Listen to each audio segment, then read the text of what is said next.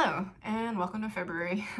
A special month to me because not only does it include my birthday, but because it is also Autoimmune Encephalitis Awareness Month.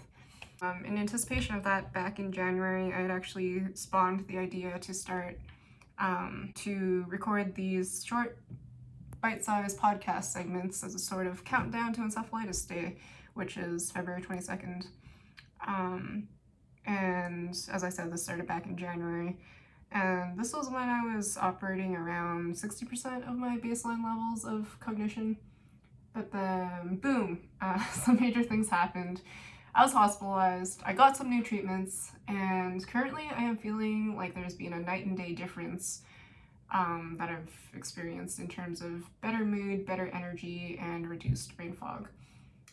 All this after first falling ill in 2014, getting diagnosed in 2019, then relapsing in March 2020. So it's been a good 10 plus months since I felt this hopeful and optimistic. Anyway, that's a story I'll delve into later.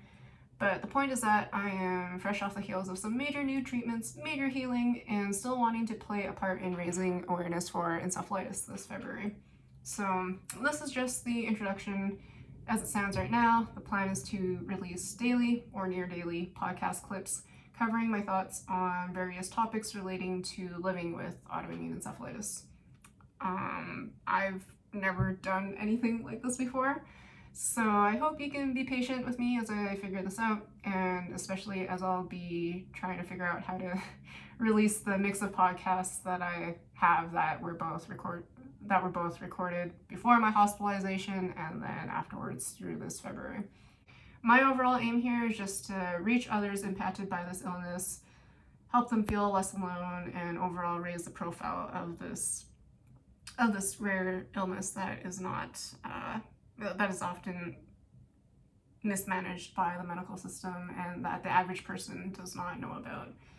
It's a real beast of a disease.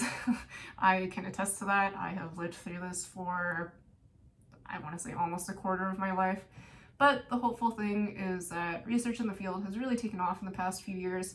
People are getting diagnosed sooner, and treatment is slowly becoming more accessible. But there's still a lot of work to be done, as you probably know all too well if you're here.